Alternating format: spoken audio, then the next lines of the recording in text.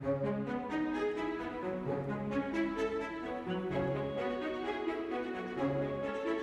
everybody and welcome to episode 66 of Competitive Magic with the Karnies. I'm your host from Italy, Andrea Mengu, and joining me as always we have Javier Dominguez from Spain. Hello everyone.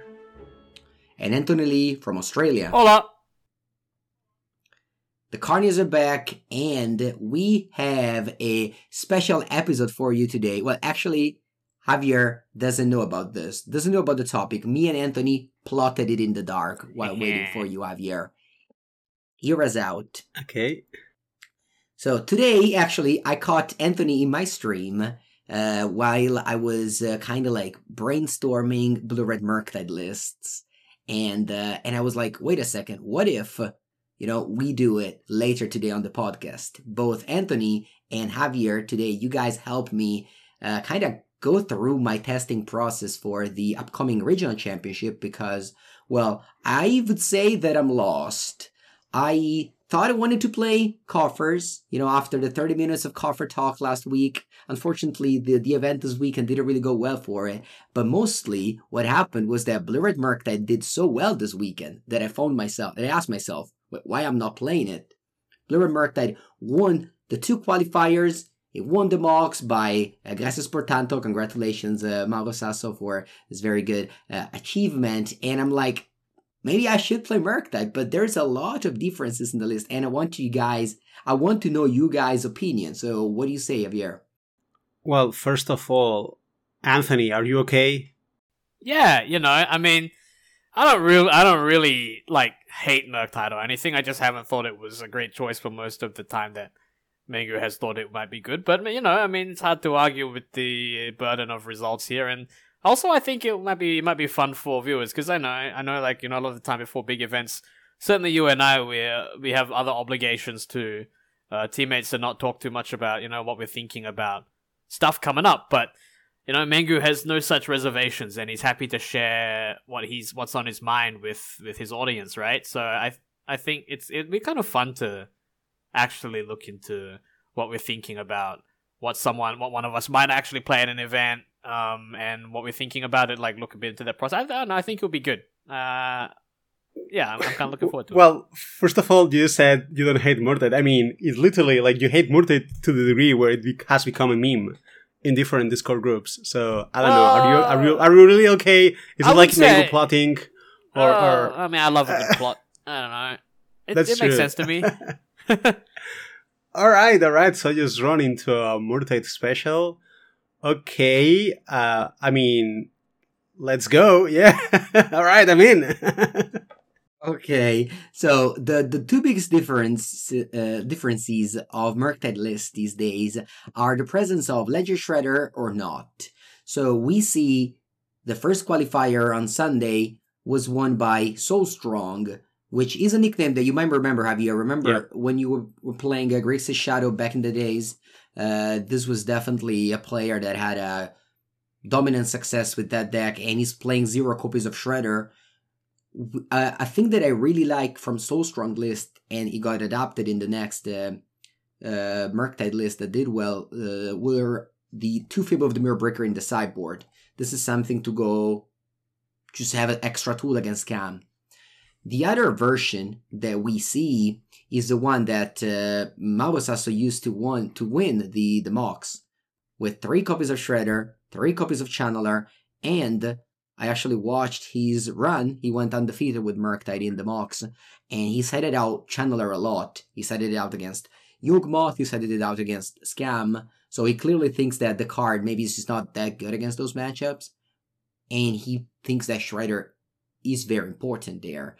To give, again, more examples, we have the list from Marcio Calvario, who top-8 the showcase last week. He had 2 Shredder. We have the list from Mental Misstep. That's Stefan Schultz, who has done very well with Murktide recently, and he has 1 Shredder. So, that's kind of like numbers for everyone. 0, 1, 2, 3. I played 4 at the LMS in Barcelona last month, so I think the number of Ledger Shredder is definitely the most important thing when it comes to Murktide deck building, and so I wanted to hear your opinions on the matter. Okay, I mean, this is definitely a rather complicated question. I mean, first of all, disclaimer: my knowledge of this archetype is limited. Like, this is not a deck where I'm like the most proficient at. But that said, I don't think the question is exactly like how many shatters you want to play. It's just like a matter of metagame, right? First, you have to establish how heavy Murktide is going to be in a metagame, not only because you have to care about the mirror matches, but also because you have to calibrate how... I guess the question is how important your opponents will think Murktide is, I guess, because one thing about DRC and Shredder, they have this tension where DRC is presumably a better card in a vacuum in this deck, but it's also worse, especially against dynamics like post-cyborg cards, right? People attacking your graveyard, for example. But Shredder, on the other hand, it's a little bit worse in terms of like a game 1 card, but it's much better against those like graveyard interaction, like hers, or even Agatha Soul's Cauldron, Voidwalker. All these cards are very annoying for Murktide, and Shredder is pretty good against them, and also is a good tool in the mirror match. So I think that could be the first thing to do. Like, I could see a player playing 0 Shredders 3 weeks ago or 2 weeks ago, but now this weekend playing 2, or the other way around, depending on how they perceive the metagame. So that's where I will try to make the evaluations mostly. But also, on top of this, you also have to map the sideboard, because the more DRCs you play, the more slots you need to play against the most important decks in the format. Like, so you're playing against Yamamoth, you do not want to have any DRC after sideboard, so you need more cards for Yamamoth, right? Cards that you are able to sideboard in. Like, if you play more Shredders, you can have more like kind of random cards that are narrow but very good against specific decks, like more Blood Moon effect. Like, if you play more Shredders, you can play more Blood Moon effects, presumably, right? And that's also something you have to take into account. Like, I don't think it is a matter of Shredder versus DRC, but just a matter of how your whole deck is built, how you build your perceived metagame, and which cyborg cards you want to put for that metagame. Like, I think you make these questions, have these answers, and then instead of answering the question, you answer all the other questions, and once you do that, you will be able to tell how many Shredders you can play, if that makes sense. Yeah, like, you're not really... Like, you're not saying it's a question of how good Shredder is in general, but that we have to instead set the questions as to tell us how good it will be, right? So the first thing is that I think it's somewhat important that you distinguish that how good however many Shredders were last week may not necessarily be the right number of Shredders going forward. Those are slightly different things. So in this particular case, the fact that Murktide is more popular now you would expect it to be more popular now, would suggest that maybe we want more Shredders, because you then go on to say that Shredder is, it's good in the mirrors, and its value in the deck is correlated to how much Murktide is expected, right?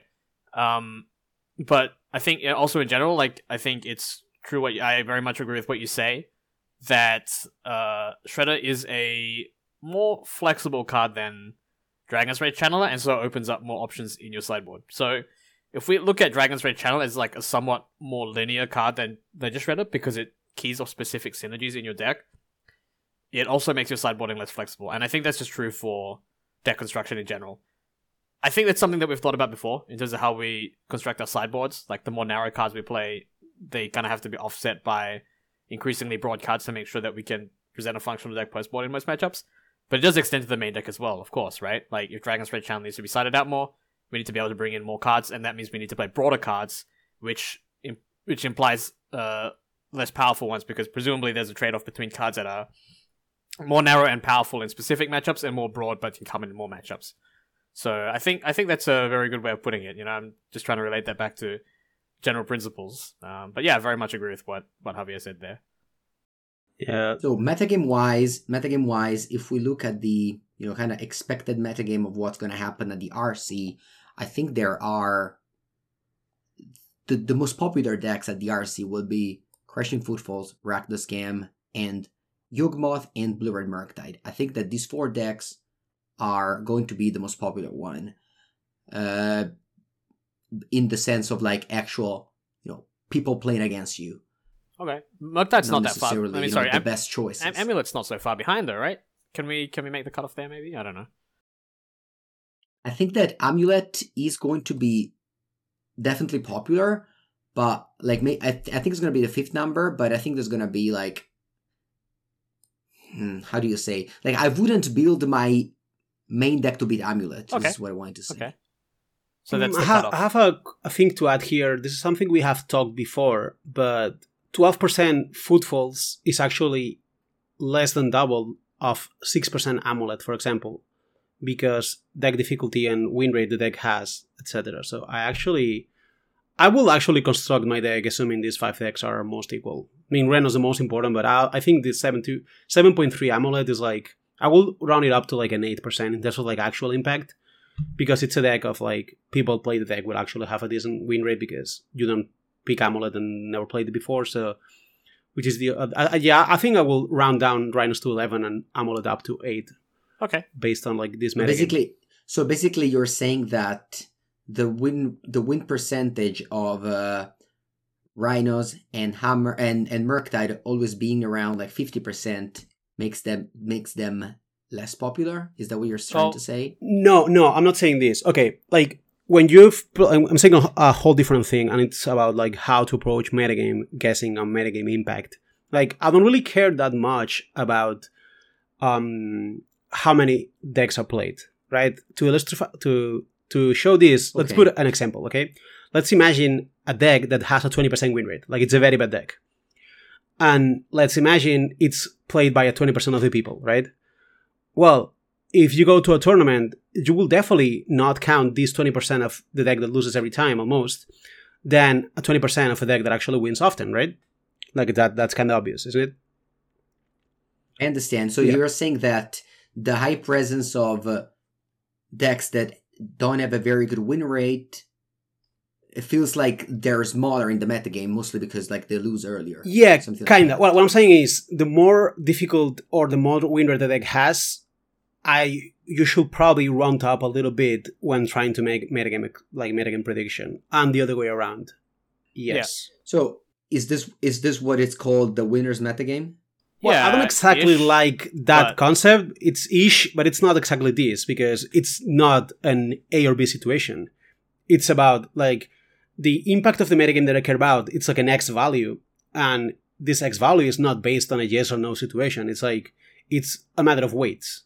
So I will weight more or less. So it's same concept, but actually a little bit more refined, I will say. Yeah, it's similar. Okay, yeah. But he's not only weighting like how strong the deck is in the abstract, but he's also trying to account for a selection bias where inexperienced players are more likely to select Footfalls, which is not to say that every player selecting Footfalls is inexperienced, and as recent results can suggest to us, that is very much not the case. But that inexperienced players do choose that more often, and inexperienced players will naturally choose to play Amulet less often, and that will drag up the effective win rate of Amulet. So that is why he is wanting to weight it more heavily than the raw play percentage would suggest. And I think that's particularly important for longer events, like these 2 days RCs. Like these longer events like RCs or at least RCs in Europe and the US are not the same as, for example, RCQs, right? Where that winner's metagame effect doesn't have enough rounds to come into play. But when we're looking at events like the RC that you're preparing for, then I think Javier's approach is very much, it very much makes sense to me that you need to account for these things. So I think that maybe we should look at these top 5, maybe. I will at least. Okay. Yeah. Yeah. So the share the screen I'm sharing on these YouTube videos with you is some stats.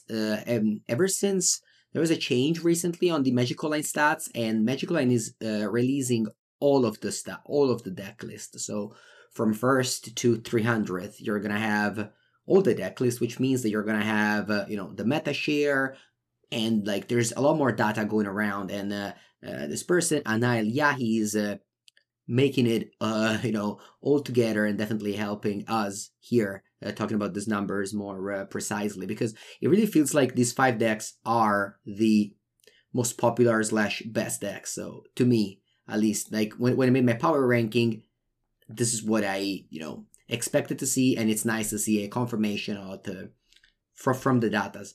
So basically, looking at this thing and what you just said, these 5 decks are the ones that you should try and build your deck and sideboard for. Like, you should try to have a precise plan against those 5 decks. You should try and test against those decks, right? Yeah, I think it's hyper. Like, I will not consider it acceptable going to the tournament without an actual plan against those decks. Like, it's fine to not have a plan against, Merfolk or Meal or any other decks, but these 5, you need to have a plan and you need to have test the matchups. If you're gonna, especially if you're gonna play a deck like Murktide, where you need to interact and you need to sideboard tightly. Agreed. Yeah, exactly. So let's return to the main topic of this, what we wanted to do, which was kind of like the Ledger Shredder positioning, right? Because again, I think that is, I don't want to say that's the key, but I think that's going to be very important, like how many Ledger Shredder you want to play. So a problem that Murktide has, and one of the main use of Ledger Shredder, is to fight the Leland of the Void coming out from Rack the Scam. For example, I used to be a big hater of Leland of the Void against Murktide because, Murktide in the past used to play 3 or even 4 Ledger Shredder, so whenever they had Leland against me, I felt like, whatever, I just, loot away the Murktide and I was siding out Channeler, which is again what Gracias Portanto did in the mocks. It in fact beat a couple of Rack the Scam on its way. But obviously, like Ledger Shredder, it's not a great card against just a deck with, Fatal Push or Orcish Bowmaster, whereas you want to be all in on Murktide Regent, you draw 4 Murktide Regent, you win game 1. If they don't draw Leland of the Void in the post-Cyber games, you win one of the 2 post-Cyber games with that. So I think that's a very important, key point of Ledger Shredder. And yeah, this is again, looking at these top 5 decks, you're happy to have Ledger Shredder against Footfalls? Yes, for sure. Against Murktide? Yes, for sure. Against Amulet? No, for sure. But how good it is against these Scam Yugmoth thing, and is it only because Leland of the Void? Well, but you can also, if you want to look at it that way, you can also say if you play Shredder, you're not playing as many cards. You could play a bunch of Fable of Mirror Breakers, right, to try to achieve this against a Scam. If you, exactly, that's what. If you do this, then you could. I'm saying Leland of the Void out of Scam specifically should not be, and it's not enough to justify playing Shredders, because you can play Fables, or you can play whatever card you think is good against a Scam, and I'm pretty sure you can find a better card on Shredder against a specific Scam if you're going to have one in the sideboard, right? I think you need more reasons to play Shredders. If that's the reason to play Shredder, I will say not play Shredder. I think you need more. Definitely way more. Yeah, I think it's probably more about how effective your hate cards against linear decks can be. Looping back to what we talked about before, where Shredder perhaps being more flexible as a card or more resilient in the face of hate means that you can free up a little bit of sideboard space to play more effective hate cards. Then I think that might be also a very important factor in deciding how many copies of that card you decide to play. If you think that the metagame is defined enough that you can decide to play narrow hate cards, and that you think that those hate cards available are effective enough to significantly swing your matchup, then the card becomes more appealing, I think. So that's kind of how I would frame your consideration, I think, as to whether... Well, you actually might be describing this... I think, looking at this number, I feel like this Modern is as condensed as it has ever been. Yes. I mean, not ever, but it's pretty condensed for Modern. Modern used to be the classic, I played 16 rounds and I played 12 different archetypes. Not anymore. I don't think that's gonna be the case now, And that means card like Curse Totem actually, makes sense. I mean, if you play Shredder, and because of that you save one cyber slot that you can just throw being a Curse Totem, you're gonna be happy when you play against Yawmoth, right? And I think you just described the situation where that's good. My first instinct will be yeah, I mean, the metagame is very condensed, so I actually want to play 10s. I want to play Magus of the Moons and Curse Totems and Flash Storms and Explosives. I don't even want to play Chalice of the Void. I want to play the best cards against Rhinos, best card against any of these decks. And I think that's... we're looking now at Soulstrong Sideboard, and that's pretty much the approach. But I think we could also... It's tricky, but I think the sideboard is built like this, right? All these cards are actual... Most of them are just 10s. More than before, I think. I think that before that used to be a little bit the case, but that's because decks were...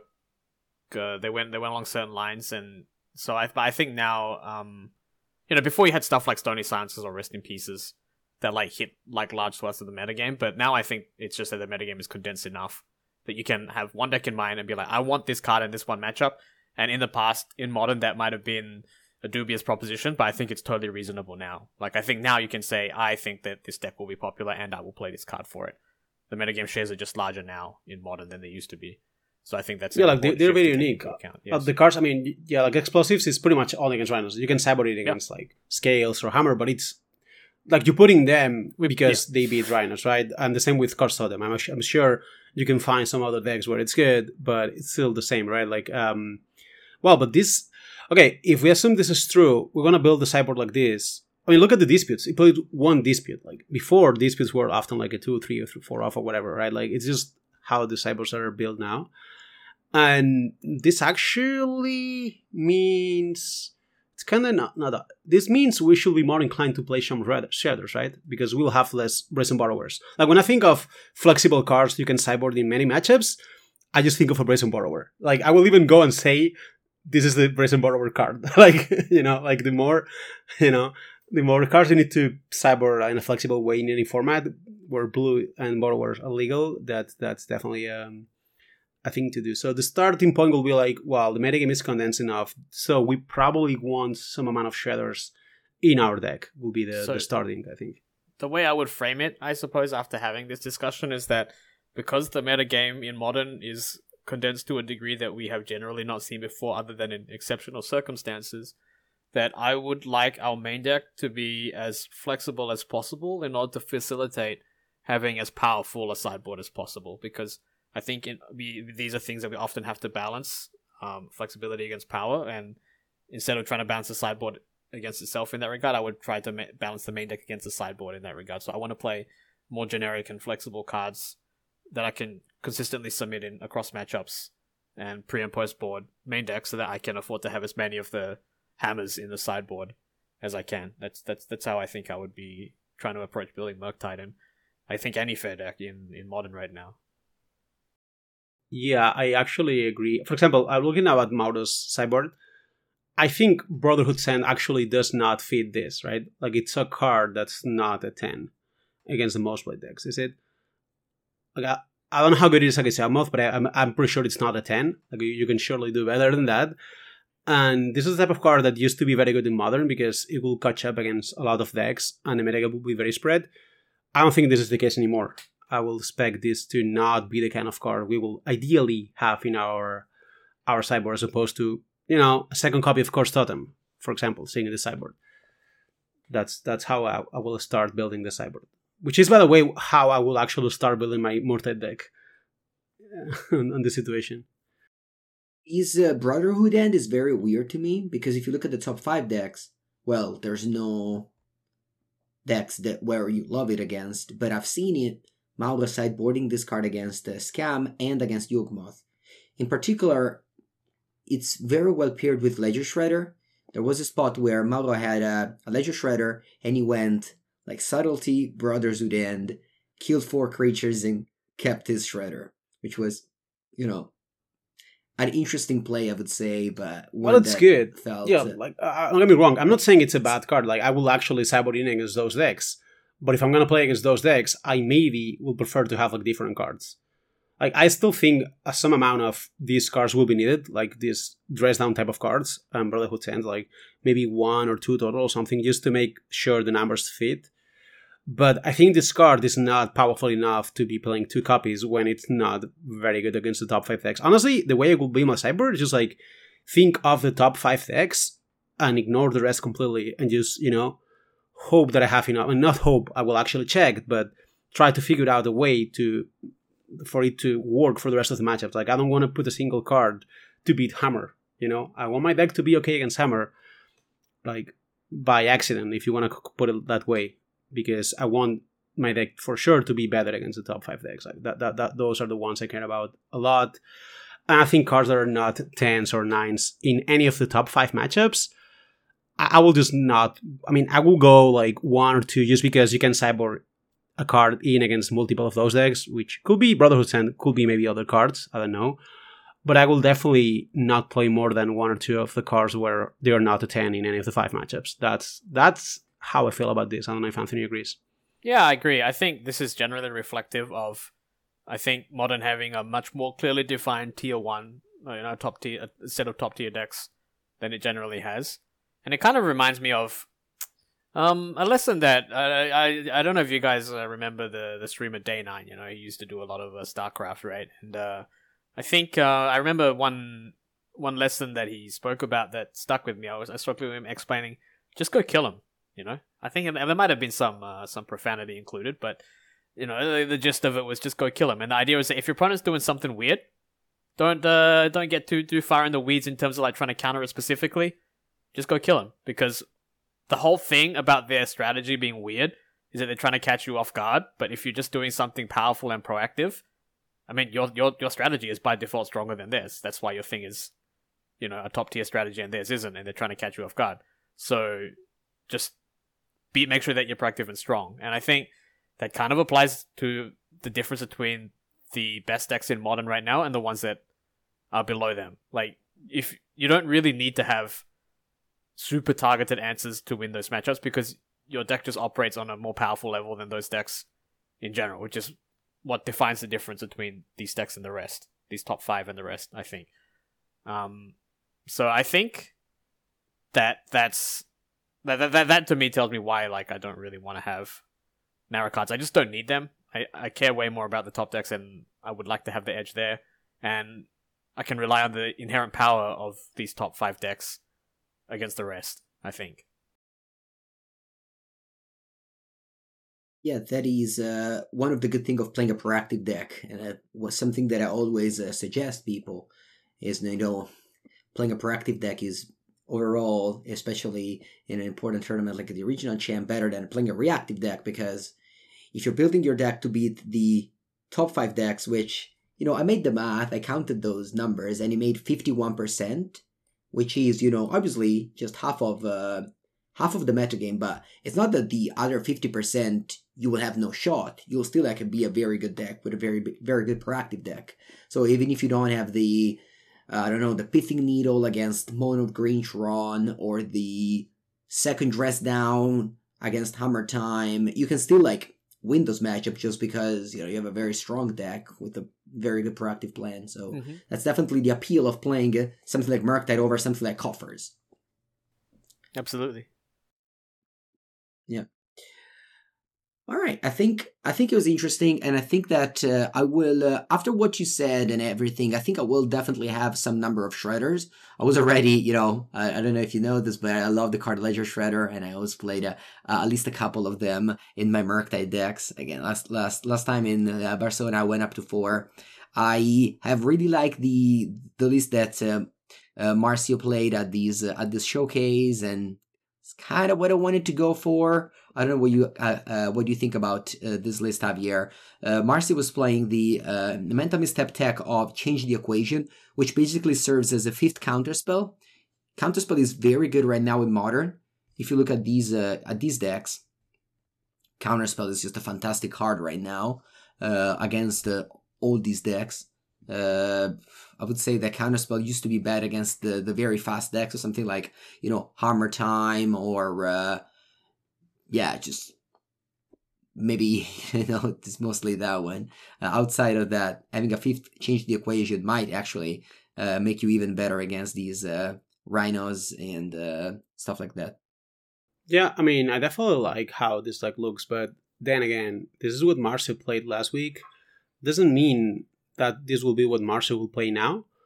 And that's something like, just don't get attached too much to a list that was very good, but things still change. And I like where this is going, but I think, for example, like second dress, I don't think there's enough decks to justify 2 dress downs, for example. That's something I will not like to be doing. Like, there's a lot of small things. I will definitely play the first Course Totem. I think the card is it's the 10, like, I think the card is too good to not play some copies at least. Like, there's some small things, I think. I think the sideboard could be a little bit tighter, but by the way, Stern Sculling is a card that's just apparently one of the best ones to play around because it doubles. Okay, so now we're going to talk about something else. Like, we want 10s, but a card that's also an 8 against 2 different decks that's also very good. Like, Stern Sculling counters, I think, Grease, Jawmouth for 1 mana, but also counters the Scram creatures. That's That's maybe a 9 in 2 decks, right? That's also a card I am very interested in. And, Yeah, so that's... if you look at Stern Scolding, it's really only bad against Footfalls. Because against Amulet, it has a lot of targets. Against Murktide, it has... I mean, it's worse than Spellsnare, but still, I wouldn't mind having... I wouldn't side him out, the Stern Scolding. I think, I mean, looking at Marsh's list, I assume he doesn't think that, because otherwise he will probably play the main deck, I feel. Like, I think Stern Scolding has a lot of matchups where it's okay, but it's not a card you actually want to have post-sideboard. Like, it's not dead. Like, you play against Scoffers, the card's not dead, right? Because you can counter an Orc, but it doesn't mean the card's good. It just means it's less bad to main deck. Speaking of which, by the way, I feel like having cards like Shredder also lets you get away a little bit more with cards like the Stern Scolding for for looting reasons. Like, I don't want to overdo this, the classic, like, yeah, I can put bad cards in my deck because I have Fable, but it's also not good to ignore it, right? Like, it is, I think, like, you can be a little bit more flexible with those things, not only because of that, but also because when in the matchup of the top 5 where Scolding is worse, it's the one where Shredder is arguably better. Like, Shredder is the best against Rhinos, right? So that's, a little bit of a way where you can compensate. So it's not only because you can discard it, but also because Shredder's good when Scolding is dead. That makes sense. Absolutely. One final question I have for you, and what do you think about Questing Druid in Blue-Red Murktide? Because if I see the metagame correctly, Questing Druid is good against Scam and Murktide. It's bad against Rhinos, Amulet Titan, and against Yawgmoth. Like, at the end of the day, it's very similar to Shredder, I think. But the Questing Druid against Murktide and Scam, it makes a big difference. Like, it's a grindy card, and those matchup is all about like drawing more expressive iteration than your opponent.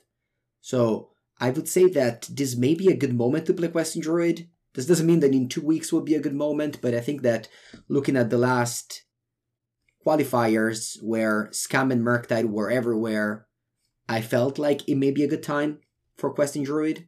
Like, what do you think about this card, and what do you think about how does look compared to just having some subtlety, some shredders, some more cards over this Questing Druid slots?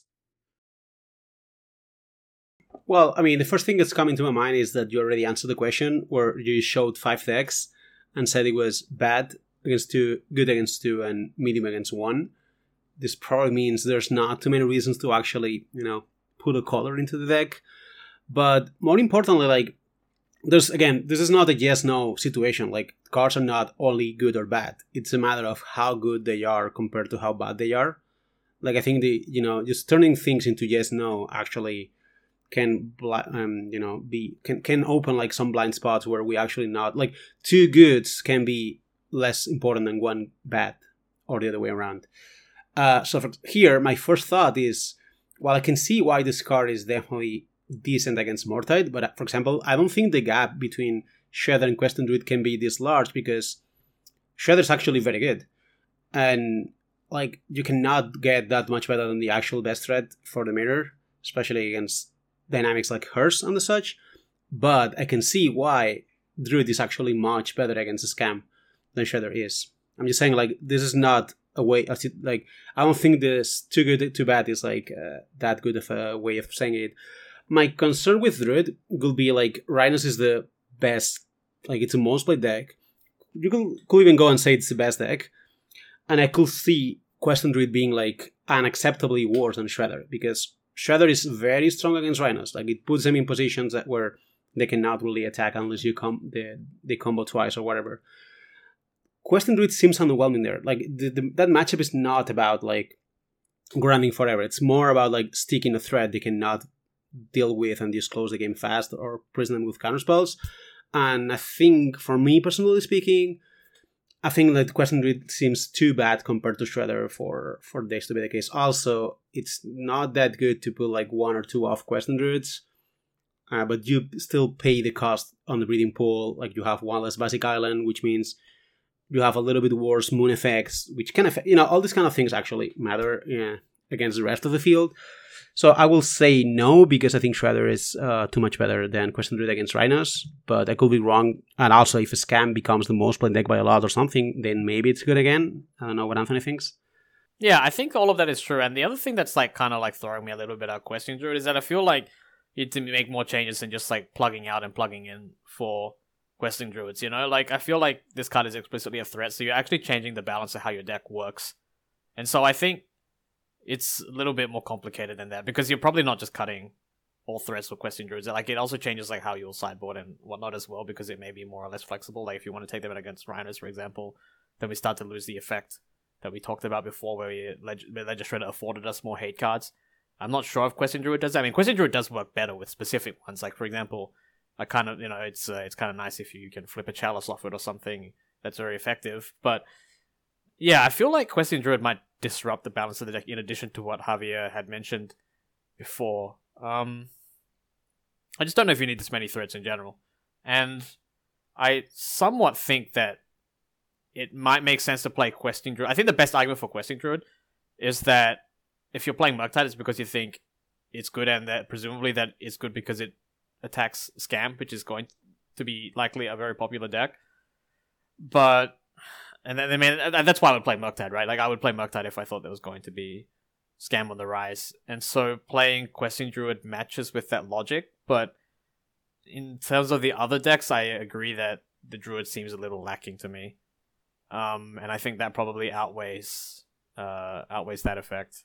But that to me is the case with Questing Druid. I'm not saying that I think that case is correct, because I don't, but that's what I think the case is. That the logic of playing Questing Druid lines up with the logic of playing Murktide. So I think that in the mirror match, Questing Druid is significantly better than Shredder, because sometimes Shredder just simply dies to a bolt. Like, it really is that easy. Like, they play Shredder, and, sure, they gotta run this card, but it dies to removal, whereas Questing Druid can become a 3-for-1 easily. And I say easily for real, like, you have, card selection and etc. So against Murktide, I think the difference is big. And against Rhinos, the difference is also big. Like in Sofia, where I played this deck, I lost to Rhinos twice with the Questing Druid, whereas with Ledger Shredder, it's just much harder to lose to Rhinos, I would say. So I would say that that's a very good point, and you saying that you expect Footfalls to be the most popular deck makes sense to me, that, we should just stick to Izzet rather than just go ahead and splash a color to be worse against the most popular deck. But it is good to identify the case in which we would want Questing Druid. So like I said, like if maybe something changes, then maybe you could consider the Questing Druid. Like we say, Questing Druid makes sense if we think there's going to be a lot more Black-Red and Murktide. Then if that looks like that's going to be the case, you can make that change pretty easily, right? Like you don't really have to rehash all of that. Like, if I think the metagame is going to look like this, I'm going to play Questing Druid.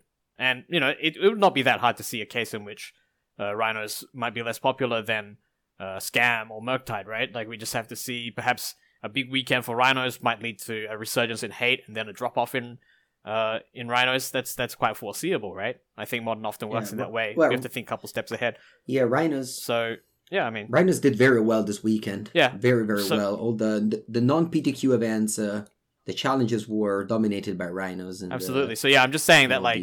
what we're saying now, we're talking about the next step, but it's very possible that Questing Druid might actually be good in the next step. So let's recognize that possibility. And so if you're preparing for your RC, you might want to think about that as well, I think. Yeah, if Rhinos go down, I will definitely consider playing the Questing Druid. Yeah, Rhinos won all 4 challenges and came second twice of those challenges. Murktide won the 2 qualifier. Qualifier usually a little bit bigger than the challenges, but still, like, that's, still like over 100 people each almost. So, again, Rhinos and Murktide are definitely, this weekend, were the 2 most popular, most successful decks. Okay. Not most popular. And the RC is a few weeks from now, right? Is it 2 weeks or 3 weeks? Sorry. Yeah, the RC is not this weekend, the one after. Okay, so what we might have to consider... is that, it's not far, that's true. Maybe, I guess that's why we're having this episode, huh? So, you can consider perhaps an effect where the massive success of Rhinos leads to a massive surge in hate this weekend, and then the following weekend, people will be less likely to bring rhinos, right? That might be possible. I don't know how reactive modern metagames are in paper specifically, because I know on Magic Online that's what I would expect, certainly. And I think there must be that effect to some degree. In paper, especially with these RCs that are becoming increasingly competitive with, the prizes are pretty good. I think, I think that's what you have to think about. How fast do you expect the metagame to react? Because certainly the results that you just told us about rhinos, they they certainly warrant a response from people, I assume. So let's think about how we might react to that, I would say. Yeah, I remember seeing a tweet of, that said that rhinos won all 4 challenges, Amalia won all 3 challenges in Pioneer. Again, we're not going to focus on Pioneer because of the upcoming Pro Tour, but there is definitely some signals this weekend from the Magic Online challenges. I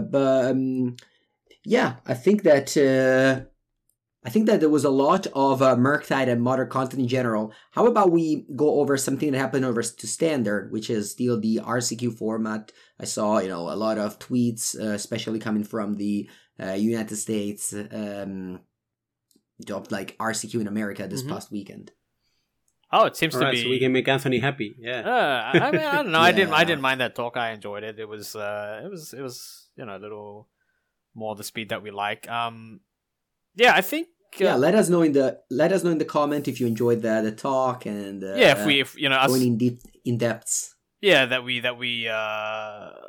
did a bit more of a dive than cover the news, I suppose. There's a place for everything, and I enjoyed doing that. In terms of Standard, it seems to be doing well. I mean, I saw someone mention that they played a 78 player Standard RCQ the other day, and I thought, wow, that's.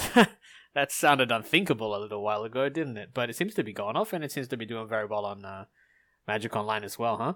So it's something that should clearly not be a surprise to anybody who's followed Standard. Looks like Mogged won another one. Kind of wild. This guy won every week. This weekend alone. He had 2 wins and a top 8, and one of the wins was in Standard. I mentioned before that Mogged's win rate was especially high because he plays a lot of Standard where he can achieve a particularly high win rate, and well, he is living up to that very much so. But this time he's gone back to Esper. Like, he's been bouncing around a little bit before. You might have remembered before last season, he tried some different things to react, right? Like, people, I think he did very well with Esper. Everybody moved to Esper. Then he switched to White-Black, which was a worse deck in the abstract, but it was a lot better against Esper, which he knew everybody would switch to. And then he did something very similar recently where he switched to Blue-Black, where, everybody would have expected him to play Esper. But now he's gone back to the default. And why might that be? Well, I mean, I will expect you, the Standard expert, to actually tell us. Well, I mean, I'm just throwing it out there because I actually kind of think, Standard's kind of like Murktide, right? Like, Javier, you said you weren't a Murktide expert, but I really think Murktide tests a lot of fundamental skills and understandings more than it does like a specific deck-specific knowledge, and so I expect I expected you to have very good insight there, and you did, and I expect the same thing of Standard, even if you haven't played much Standard recently. Your fundamentals should. Okay.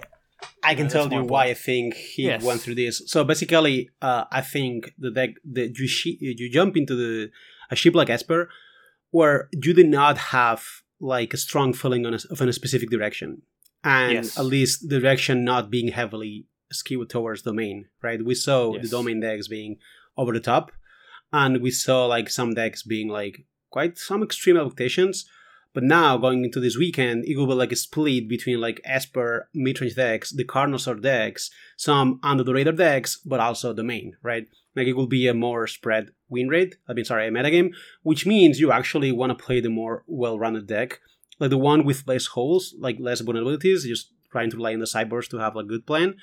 And that's why I will expect to be the reason to play Esper. Like, I think Esper was a good deck for this weekend, but yeah, I mean, that's what I think.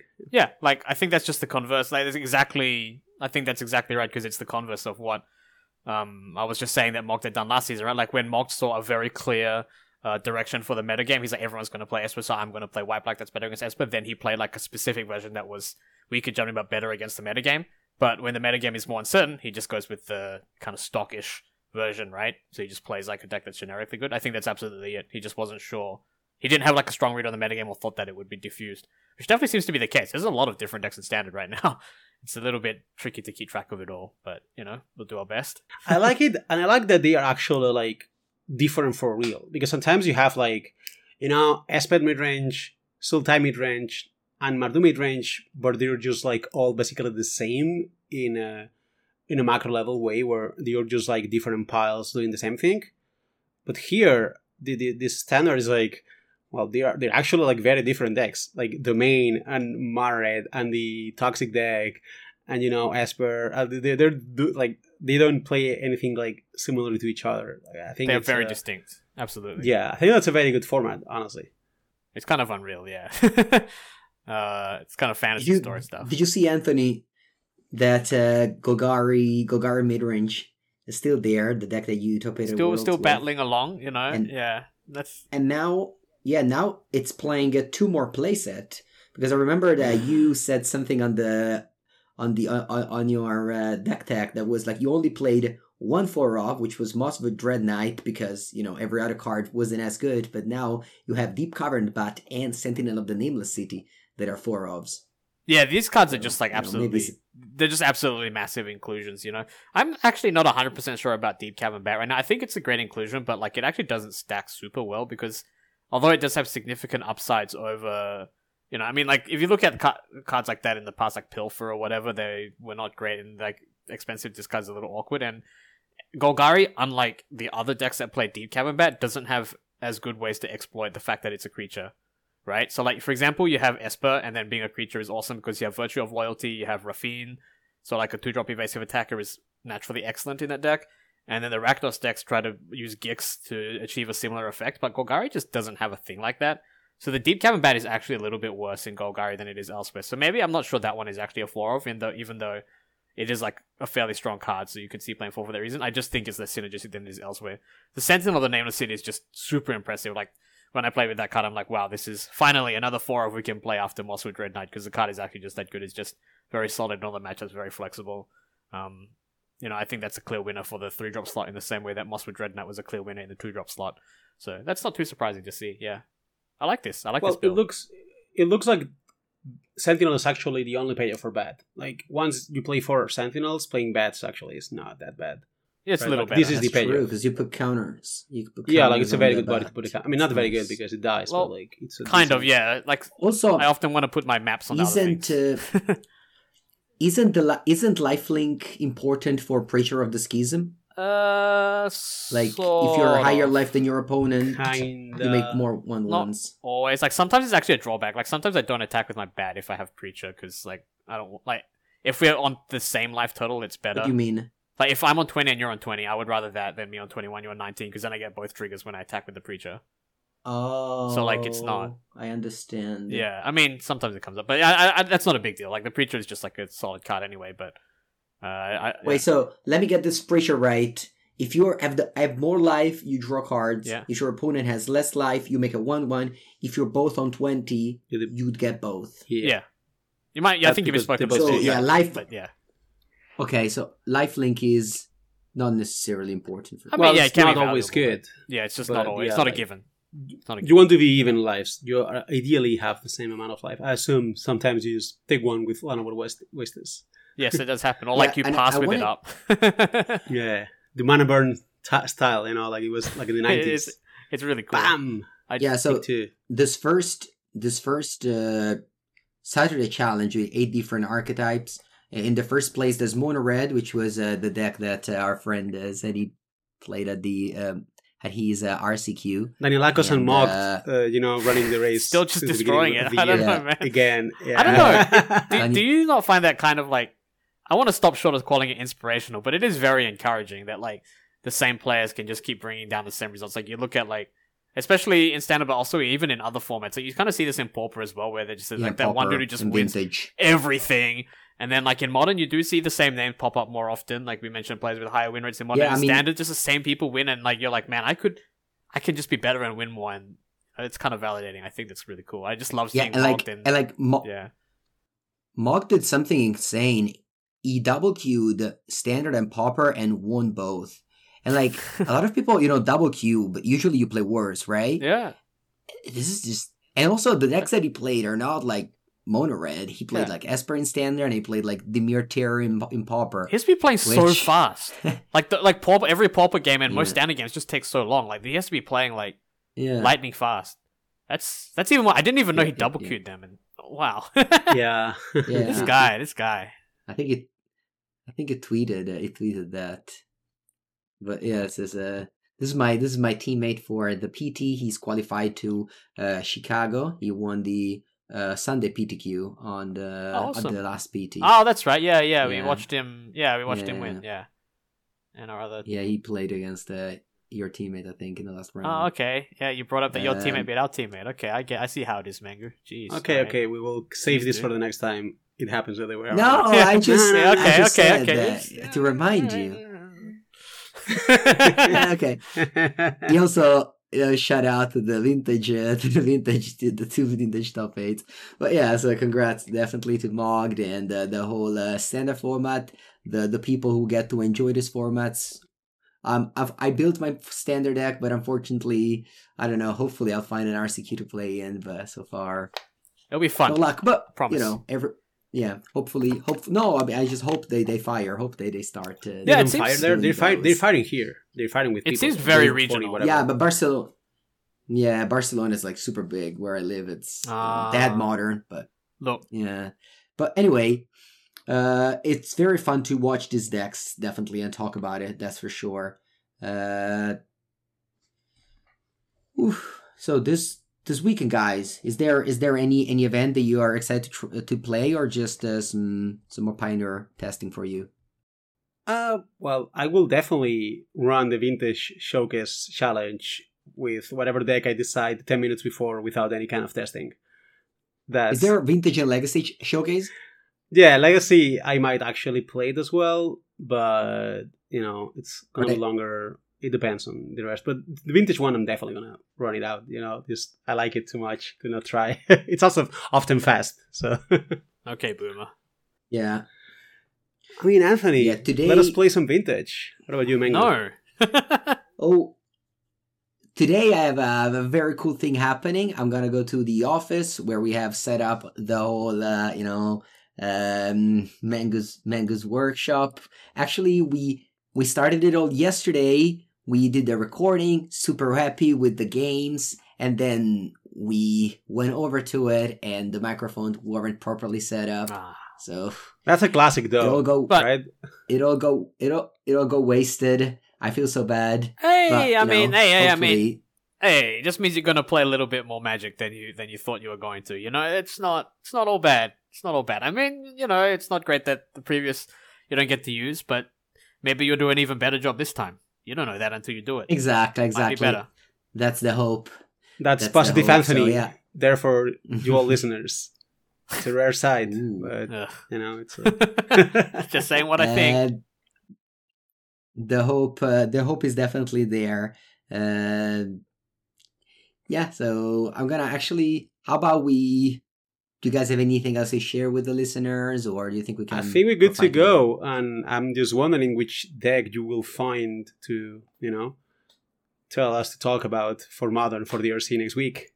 That's something I'm wondering now. Yeah, so on Friday I want to go to FNM, and then I'll probably play the whole afternoon against a friend of mine on Rhinos. I think I want to try Questing Droid, so I want to test against him a lot on Questing Droid versus Team of Rhinos, and that's gonna be, I think, an important testing, because if I pass that testing, that means that maybe Questing Droid is okay. So I will keep you updated on that. Alrighty. And with that, thank you so much for listening. Before we go, I wanted to remind you that you can support the Karnies podcast on Patreon, patreon.com/Karnies. We have 2 new members, Cameron and Asia. Thank you guys, and hope you are enjoying the Discord, the Discord tweet, the Discord posts. That is definitely something you can visit. Yeah, cheers, guys. That's it. Alrighty. Thank you so much for listening, and we'll see you next week. Okay, thank you for listening. Bye bye. Cheers.